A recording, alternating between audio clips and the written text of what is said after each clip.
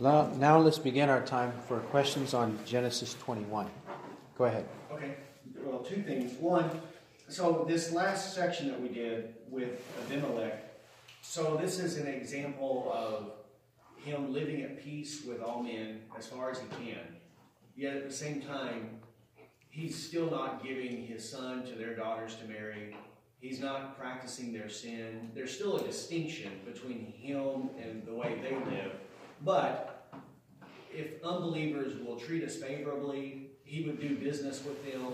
He would live among them in a sense, in a peaceful way, while still maintaining a separation and a distinction in terms of his worship and his morality. He's not going to, again, give Isaac to one of their daughters to marry. There's still going to be a distinction between the two. Correct. So not all unbelievers are going to be hostile in the same sense. Though they still are hostile to God, in a sense, yet they're willing to live in this peaceful way with him. Yeah, that's right. So, just to confirm what you said, yes, Abraham has to deal with people, and unbelievers are not all equally hostile toward us. Spiritually, everybody is hostile toward God unless they are in Christ. But physically and practically, day by day, everybody is not hostile toward us in the same way.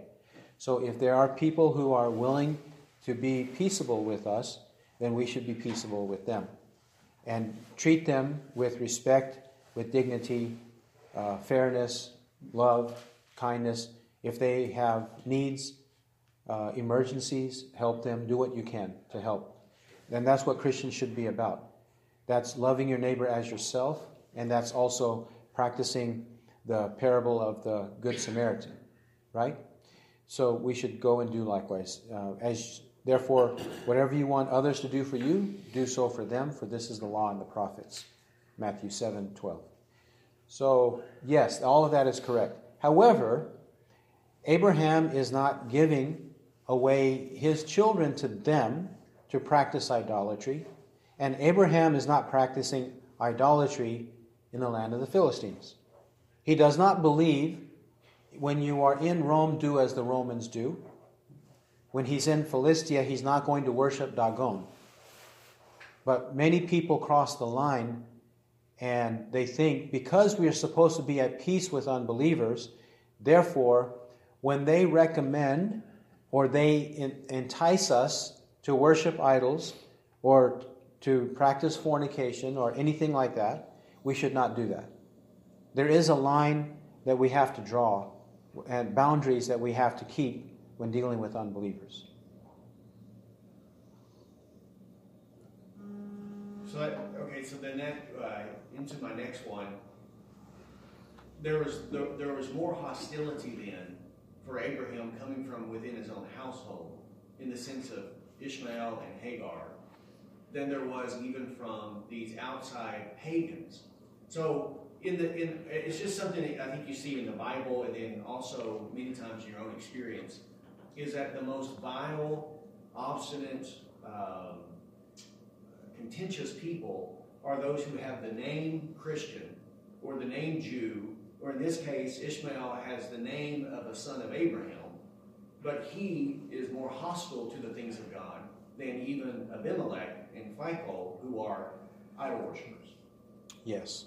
And that was the case with Christ as well. The Jews, who had the name Israel, and with Paul, and not that all pagans were friendly toward them, but you do see that much of the hostility arose from within their own ranks. And then, in our own experiences within the church, many times the most hostile people are a part of the church.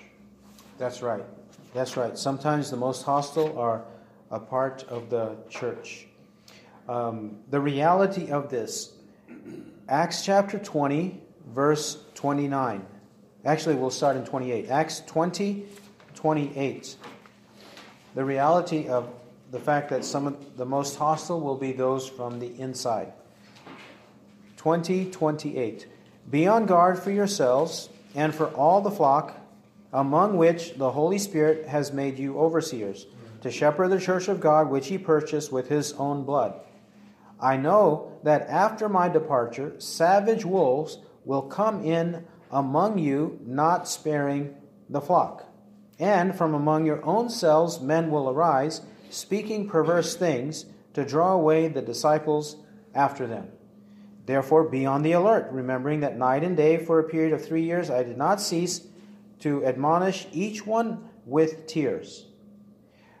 All right, we're supposed to, elders or pastors are supposed to watch over the church of God, protect the church of God, purchased with the blood of Christ. Correct? And in 29, savage wolves will come in among you, not sparing the flock. Well, what did Christ say? Savage wolves, they will come in sheep's clothing. Right. Savage wolves will come in sheep's clothing. Matthew 7, 13 to 29. They will come in sheep's clothing. So, we have to watch out. So they will appear to be Christians, but they're not Christians. They will appear to be sheep, but actually they have the sheep's costume, but they are at heart, in nature, they are wolves. Right? They will come in, not sparing the flock. So not sparing the flock means their appetite is to devour the sheep, to take away the sheep, to tear, to kill, destroy the sheep, and take them away as their prey, right? That's what wolves do. And 30. And from among your own selves men will arise. That means that currently, I said there will be people coming from the outside on the inside, but it's often the case that there are already men on the inside that are untrustworthy. Already on the inside, untrustworthy. From among your own selves men will arise, speaking perverse things, to draw away the disciples after them. Which is what he said in 29, not sparing the flock. What's their purpose when they speak perverse things? To draw away, in order to draw away, so that they draw away the disciples after them. That's what happens. This is clearly explaining this problem of divisiveness within the local church, that this happens. And that's what happened to Abraham. From within his own household, yes, there arose up a tormentor, a persecutor, a divisive person. And while Abraham, to that point, was seeking to live peacefully, seeking to do what's right and good, and in the term of Abimelech, whenever peace was available, he pursued it and took it. But whenever it became clear with Ishmael that there was no peace with this man, even though he was his own son, he had to get rid of him and send him away, which, again, is like church discipline. Yes. When these people arise who manifest themselves as divisive, problems, contentious people, then we have to separate ourselves from them and send them away. Yes. And that's not unloving. It's not unloving. It's not unloving to send people away, because it's loving towards the true believers who remain, so that they don't have to be tormented by the factional, contentious behavior of people who are in there for the wrong reason. The wolves in sheep's clothing, seeking to destroy the sheep. So it's loving towards the sheep. And also, it's the due punishment that the unbeliever deserves when he is sent away from the local church. It is initially the due punishment that he deserves. Now, somebody might cringe at the thought that we in the church are supposed to punish anybody by sending him out. However, the Bible uses the word punishment. It's not my word, it's the Spirit's word. 2 Corinthians chapter 2. 2 Corinthians chapter 2. 2 verse 6. 2 verse 6. If Paul is speaking in reference to the man who was committing adultery in 1 Corinthians 5, that the Corinthians should send him out of the church, remove him from the church, if that's what he's referring to, notice what he says in 2 verse 6. sufficient for such a one is this punishment which was inflicted by the majority. The majority of the people of the Corinthians, in whatever case it was, whether it's the 1 Corinthians 5 case or some other case, they did inflict punishment by the majority on the one who deserved it. And he said, it's sufficient. And after it was sufficient, verse 7, so that on the contrary you should rather forgive and comfort him, lest somehow such a one be overwhelmed by excessive sorrow. So if that man repented, now the Corinthians, the majority of the Corinthians, should now forgive that repentant man, because he has had sorrow over his sin, and now forgiveness should be offered to him, and reconciliation or full restoration. That's what he's saying. One more place where Paul commends them for their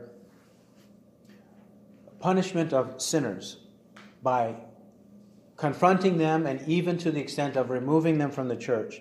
2 Corinthians 7:11.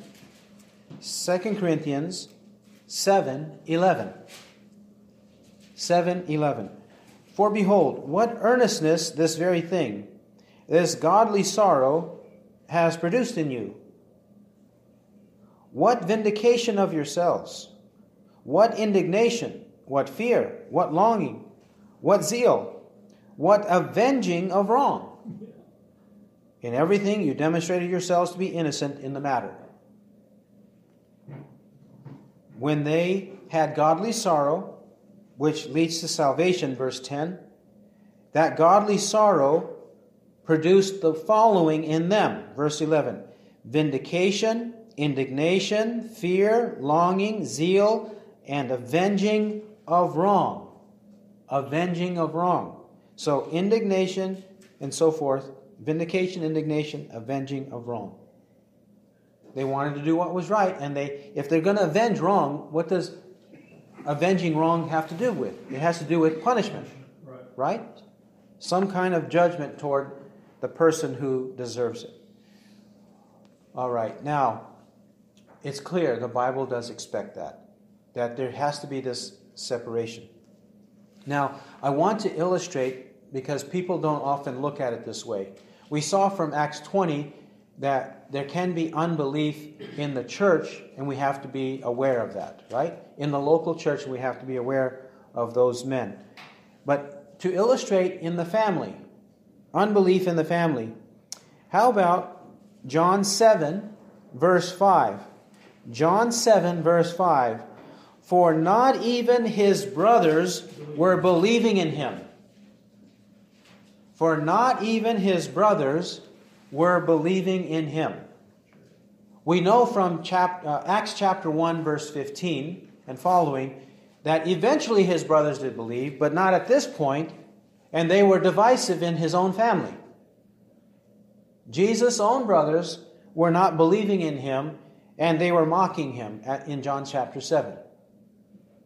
They were not believing in him. So there's unbelief in the family.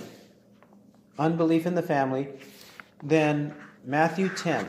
Matthew 10, 34. Matthew 10, 34. Do not think that I came to bring peace on the earth. I did not come to bring peace, but a sword. For I came to set a man against his father, and a daughter against her mother, and a daughter-in-law against her mother-in-law, and a man's enemies will be the members of his household. He who loves father or mother more than me is not worthy of me, and he who loves son or daughter more than me is not worthy of me. And he who does not take his cross and follow after me is not worthy of me. He who has found his life shall lose it, and he who has lost his life for my sake shall find it. He clearly tells us he came to bring division in households. Why? Because some in the household believe, others in the household do not believe. This is the way it always happens. And we can illustrate this extensively. The common examples, everybody knows these examples. In Adam's household, he had Cain and Abel. Right. In his own family, he had Cain and Abel, right? In Noah's family, he had Ham, and he had his other two sons, Japheth and Shem, right? So Ham did not believe. Check Genesis chapter 9, 24 to 27. He did not believe. So he had that conflict in his own family. Noah did, right? Abraham had the conflict with Ishmael and Isaac. Isaac had a conflict between Jacob and Esau. Correct? So divisions occur. These are very plain and clear throughout the scriptures. Within the family, within the church, all the time. So don't be surprised by it. But know how to deal with it. Like we're talking about. Like Abraham dealt with it. So his love for God had to be greater than his love for Ishmael. Yes. Yes. We can't use that excuse that, well, it's my son or it's my family member to justify sin. No. That's what he means in Matthew 10. You have to love Christ more. Meaning you have to do what's right. Even if it's your own son who does it, then you have to send him away. Yeah. So this is really, again, shows the faith and the righteousness of Abraham. And his love for God and Christ, in that he was willing to do something that would be very hard for him. Yeah, that's right. He was willing because he had Christ above all else in his life.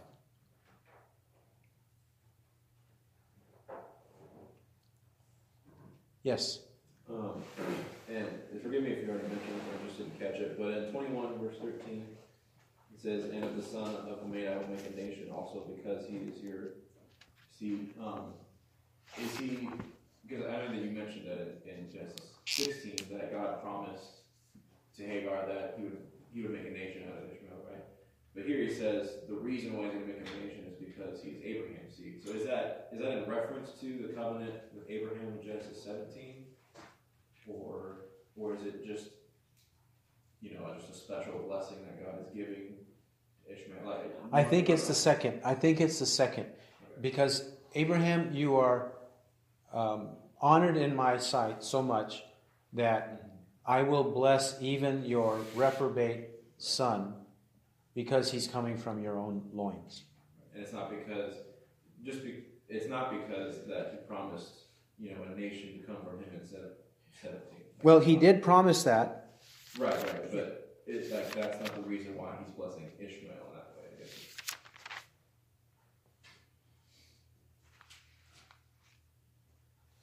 So I guess in 17:4 it says you will be a father of a multitude of nations. Does that have any part of its fulfillment in Ishmael becoming a nation? Yes, it does in that way. 16:10. Let's read these verses and then I'll answer or summarize. 16:10. Moreover, the angel of the Lord said to her, to Hagar, "I will greatly multiply your descendants," or your seed, singular, "so that they shall be too numerous, too many to count." So he first says it to her, okay, not to Abraham. And then in chapter 17:5, "No longer shall your name be called Abram, but your name shall be Abraham, for I will make you the father of a multitude of nations." Right? Then in chapter 17:20, "As for Ishmael, I have heard you," which means it's a petition from Abraham. "I have heard you. Behold, I will bless him, and I will make him fruitful, and will multiply him exceedingly. He shall become the father of 12 princes, and I will make him a great nation." And then those are enumerated for us in chapter 25, the 12 and those descended from them. And then the ones that we saw in 21:13, and in 21:18, "I will make a great nation of him." So, in relation, because of his proximity or his relationship to Abraham, he is blessed. But he's not blessed because he's a part of the covenant. Right. Now, this is even in the book of Genesis in other ways. For example, remember when Abimelech said, God is with you? Okay, let's carry on that thought. Look at Genesis 39. Genesis 39. Joseph is enslaved, sold in Egypt, right? Genesis 39. 39:1. Now Joseph had been taken down to Egypt, and Potiphar, an Egyptian officer of Pharaoh, the captain of the bodyguard, bought him from the Ishmaelites who had taken him down there.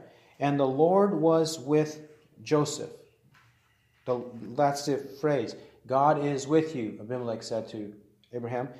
The Lord was with Joseph. So he became a successful man, and he was in the house of his master, the Egyptian. And then it says in 3, now his master saw that the Lord was with him, and how the Lord caused all that he did to prosper in his hand.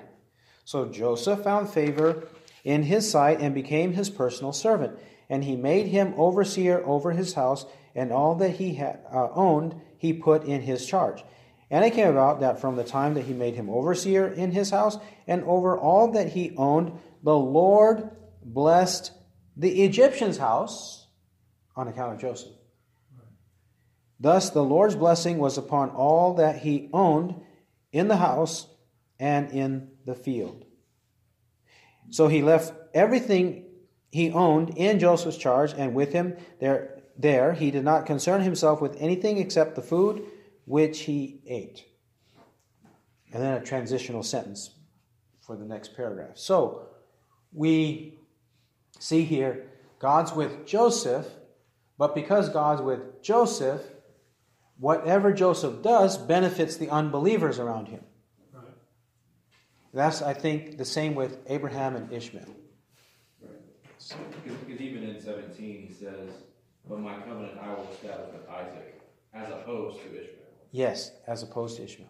Okay, so this illustrates, again, how we were saying that unbelievers will be blessed by God. Genesis 39 is another example of this, right? Blessed by God, and it's clearly called favor, blessing, right? Clearly called that. So we have to call it that. If the Bible calls it that, we have to call it that. Potiphar was blessed. In his household, they were blessed. But now, your question brings up the other aspect of it, that they are blessed in relationship to us also. Sometimes they will be blessed in relationship to us. Because God blesses us, or because they treat us kindly, God kindly treats them. Right. So they are blessed in relation to us. Potiphar is an example of that. And Ishmael is an example of that. Because of his proximity or relationship to Abraham, he's blessed. Now, having said that, in case you have not heard, there is a book written by Tony Maalouf, M-A-A-L-O-U-F. M-A-A-L-O-U-F. Tony is his name. And this book was endorsed by Paige Patterson, the ex-president of Southwestern Baptist Theological Seminary. And the book argues, Maalouf argues, for a different covenant, a salvific, eternal covenant for Ishmael and his descendants. That their way of salvation is not the same way as it is for Isaac. God worked through Ishmael and his descendants in such a way to give them salvation different from the way in which he worked through Isaac's descendants. Because God established a covenant also with Ishmael. If you have not heard that, this book supports it. And this book was actually an encouragement from his advisors at Dallas Theological Seminary. Dallas Theological Seminary, the professors and his advisors, at least one of them, he told me personally, he said that this one recommended that he do his research on this very issue. So he wrote his PhD or THD, whatever doctorate it was, he wrote it on this subject. And then he published it in a book.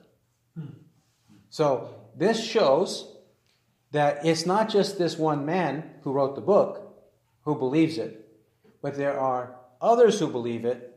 And I submit to you, many, many people believe this. Many, many people believe this. So Just ask them. Just ask them. So what they're saying the Bible is a liar. Yes. Fundamentally, if you boil it down to that, they're saying the Bible is a lie. The Bible's not true. Yeah. So is that an endorsement of Islam? Yes. Okay, then the question comes, is that an endorsement of Islam? Yes. And knowing this professor, he's very, very, very, very, very, very soft on explaining that Muslims or Mohammedans are lost. That they cannot be saved unless they believe in Christ, Father, Son, Holy Spirit, believe that Jesus died on the cross, rose from the dead. Because Mohammedans deny the sonship of Christ. They say he was not the Son of God. Absolutely not the Son of God. They deny his sonship, and they deny that he actually died on the cross. He just swooned, but he did not die on the cross. So say Mohammedans. And if he did not die on the cross, he did not rise from the dead. So, the identity and the ministry of Christ are completely undermined in Mohammedanism. So, that contradicts the Bible too. And therefore, you cannot be saved according to Scripture. Yet these people, so-called scholars, say yes, they are saved. So they, in doing that, they make God confused and contradictory because they set one covenant that he made against the other covenant. Yes. Because the covenant, they say, is legitimate with Ishmael, leads to a salvation that includes the persecution of the children of the other covenant God set forth with Isaac. Yes. Yes. They make God confused or contradictory, and the implications of it is this strife between the two. That's right. Oh, by the way, there's a lot of propaganda about Mohammedanism. People think, and Mohammedans say, that Mohammedanism existed all the way back to the time of Abraham, Noah, and Adam. They say that Adam, Noah, Abraham, so forth, they all believed in Mohammedanism, the doctrines of Mohammedanism, Islam. That's what they say. And people think that Ishmael was a Mohammedan. No. Now, it is true that the Arabic people, they are descendants of Ishmael. So in ethnicity, it's true that one of Ishmael's descendants became the Arab nation, right? That's true from Genesis 25:12 to 18. So the ethnicity part of it is true, but not the religious part of it. The religion was concocted by Satan along with Muhammad from AD 570 to 630, roughly that period of time. From AD 570 onward. AD 570. Abraham lived in 2000 BC. They even say that Jesus was a Mohammedan. But all of this is complete lies. All of it is complete lies. Mohammedanism is Satanism. What religion did the descendants of Ishmael that lived in proximity to the people of Israel, what gods were they worshiping? They were worshiping pagan gods, idols. Different idols, yes. And some of that is in the history of Mohammedanism.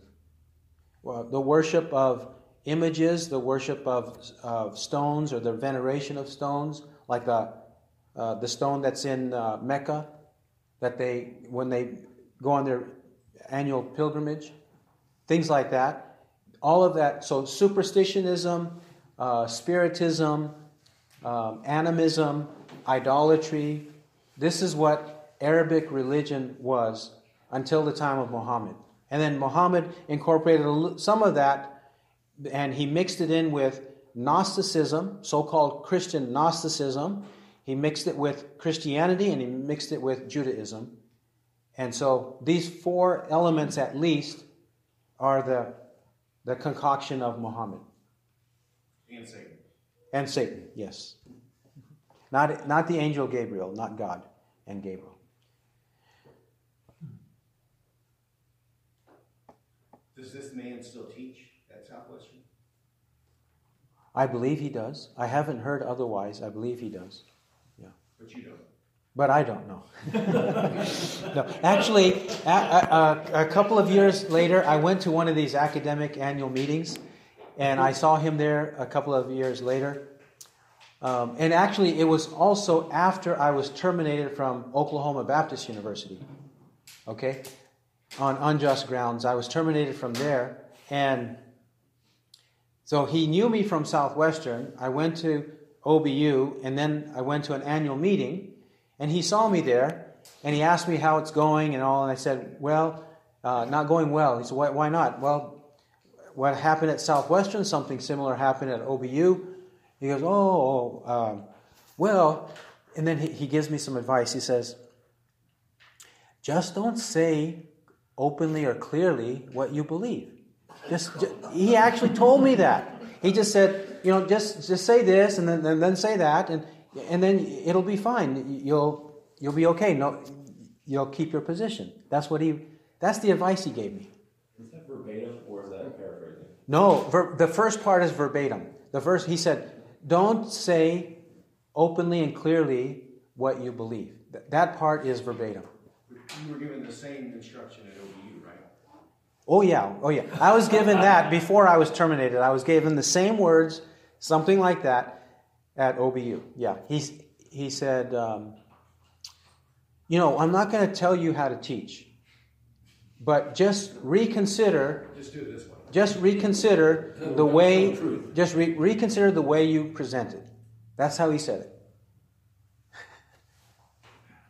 Which was? Well, and then the common way in academia is you speak out of both sides of your mouth. Right. That's the common way in academia. Go along, get along. Yes. Yeah. Okay, next question. It mentions the land of the Philistines. Isn't this long before the Philistines came about? So. Okay, it mentions the land of the Philistines. Is this not long before? Okay, according to scholars, they think that the Philistines didn't really concretely, in terms of historical evidence, come into existence until about 12 or 1300 BC. But Abraham lived in 19 and 2000 BC. So there's a separation of about 700 years. What happened? And so is the Bible right or is history right? Well, for one, I'm sure if evidence surfaces, they will find evidence in history, eventually, if it surfaces, that there were Philistines who lived before that time. There were indeed Philistines who lived before that time. But until then, why is it that because it's not in history, therefore the Bible is wrong? Right. That is the false conclusion that they arrive at. Because it's not in the Bible, because it's not in history, therefore it's wrong, the Bible is wrong. Why can't the Bible be right and history be silent or unextant, unavailable? Right? We don't know everything about history. And there are gaps. Right? So, why do you have to assume that the Bible is fictitious and history is correct? So that's one problem with that approach. Another problem, not necessarily with this issue of the existence of the Philistines, but with other issues, they assume that the evidence that they call history, that some source that has been discovered says this or that about whatever person or whatever incident or whatever kingdom, that necessarily is telling the truth. Right. Well, how do we know that source is telling the truth They assume automatically that that source is telling the truth and the Bible is not. The Bible has to be wrong. Why do you do that? Does that not show a bias? No doubt. Right? They claim that they are objective. We're just fair. We just let the science speak for itself. It just speaks for itself. That's what they say, but that's not what they do. That's not how they practice it. Everybody has assumptions. Everybody has methods. Everybody has goals. So determine what they are and figure out if the assumptions are valid, the methods are valid, and the goals are valid. Their goal is destruction of the Bible and the Christian faith. So the moment you know that, it's dubious. It's dubious from the outset. Does that answer your question about the history? Yeah, because I specifically was asking because that's what my commentary was saying, that it was a modernization of speaking of the people in that area. Because since Moses, I guess, wrote it, I don't know. He says, in light of this, the term may be used here and elsewhere to replace an earlier obscure term. Genesis contains various examples of such modernizations. So basically he's saying there would have been an obscure term that the people in that area was called, and to make it more modern or easier to understand of what the area it's speaking of, it used the term Philistines because people who this was written for or would understand, that's speaking of this area down here. Okay. So I think that's what they're trying to say. Okay, your study Bible is saying that. Now, which I had another question or comment about the commentary in my Bible. okay, all right. So to address your study Bible, it is true that happens sometimes, even in the Bible. It is true that happens sometimes, even in the Bible. One example of that is in 1 Samuel. 1 Samuel chapter 4.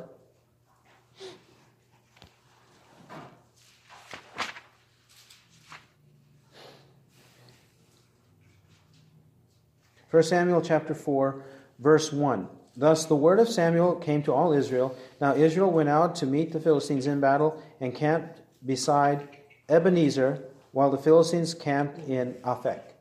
Okay? So Ebenezer is one city or town, right? Ebenezer. But then, sometime later, chapter 7, verse 12, 7:12. Then Samuel took a stone and set it between Mizpah and Shen, and named it Ebenezer, saying, "Thus far the Lord has helped us." Now, if Ebenezer the stone becomes the name of the city or town where the stone is, then this would be one example of something called Ebenezer, because everybody would know it to be Ebenezer based on the incident of chapter 7. If these two chapters can be correlated, this would be one example, okay? Now, we shouldn't be surprised because in history, in the United States history, this has happened to New York City. If you read about New York City in the 1500s and early 1600s, your history books are going to call New York City, New York City. But what was New York City called until I think sometime in the early 1600s, maybe about 1619 or 1625, 2425, around that period, New York City became New York City. But what was that city called before New York City? New Holland. It was called New Holland because the Dutch colonized that place and named it after Holland, their homeland. But when the British conquered the Dutch there, they named it after a place in Britain, York. So they called it New York. So instead of New Holland, they called it New York when the British conquered the Dutch in New York City. But when you read history, if you don't know that sequence of events, everybody just says New York City. It's always been called No, it hasn't always been called New York City. When you're talking about pre-1624 or 25, pre-1624, 25, it wasn't called New York City. But a history book will say, in New York City in 1575, this happened. Well, is the history book wrong? Or is the history book merely using a convention, an easy way to refer to something of the past? Okay? So this happens. I could give another English example. When there is an ex-presidents of the United States are typically not called ex-presidents. What are they called? President. But they should be, if you want to be clear, especially to a foreigner, ex-president so-and-so. You should say it that way to be clear, because if you just say president, a foreigner is going to think, well, I thought, we're in 29, I thought Donald Trump was president. So you have to clarify. So these idioms or these means of speaking are used in different languages. So I grant, in principle and in practice, that does happen in the Bible and outside of the Bible. But often, and I don't know specifically with that study Bible, if that author of the comment is suspicious of the Bible generally in this part, and it thinks the Bible is unhistorical, unreliable, it often happens that is the case, and that author, that he might believe that. So, in that case, if that is his premise, then why do you have to do that to chapter 20? Because he's doing it in chapter 20 not with inner biblical references, but assuming that outside the Bible, the Philistines, they would have come into existence about 12 or 1300 BC, not before that. He's assuming that and then casting doubt on the Bible. That's likely what he's doing, that author is doing. Okay? So your follow-up. Yeah, so, and he's, right before that part that I quoted, he talks about historical evidence in 1200 BC. The Philistines. Okay. So he talks about that. But my Bible's an ESV commentary Bible, right? Which primarily is reformed in most of the people who comment. Yeah. Which, usually you would automatically tend to think they're more theological, more sound. Yeah. However, there are several that are quite obviously hostile. And this one, though, this commentator on this book, it seems more subtle, but you mentioned that he, wants to call into doubt the authenticity of the Bible, the truthfulness of the Bible. And I can see that he's more subtle in that over when it talks about Ishmael laughing and mocking, he says there that, he said this is ambiguous with mocking, right? So this could be saying he's mocking. So he's good there. But then he goes on to say, the verbal use here possibly favors mocking. So he had the word possibly. He wouldn't be firm on it. Then he goes on to say, Galatians 4:29 takes this position.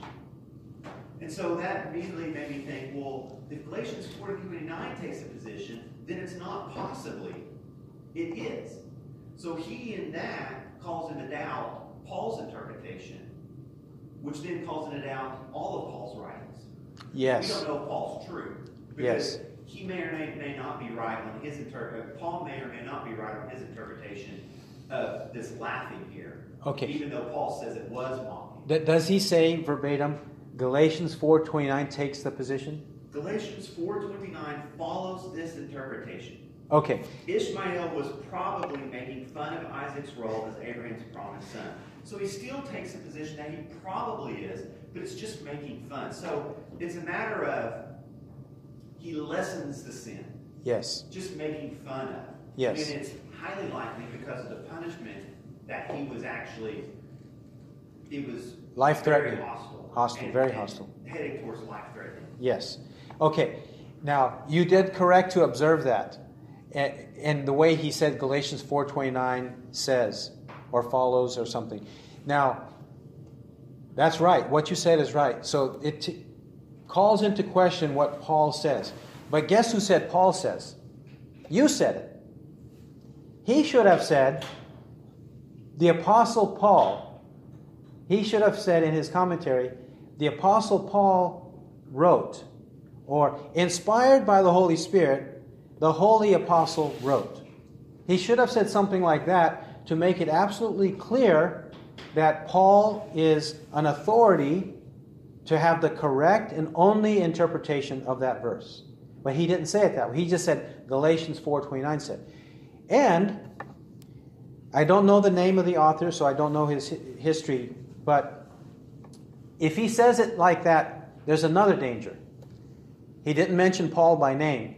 And since he didn't mention Paul by name, he might even have doubts as to whether Paul wrote Galatians.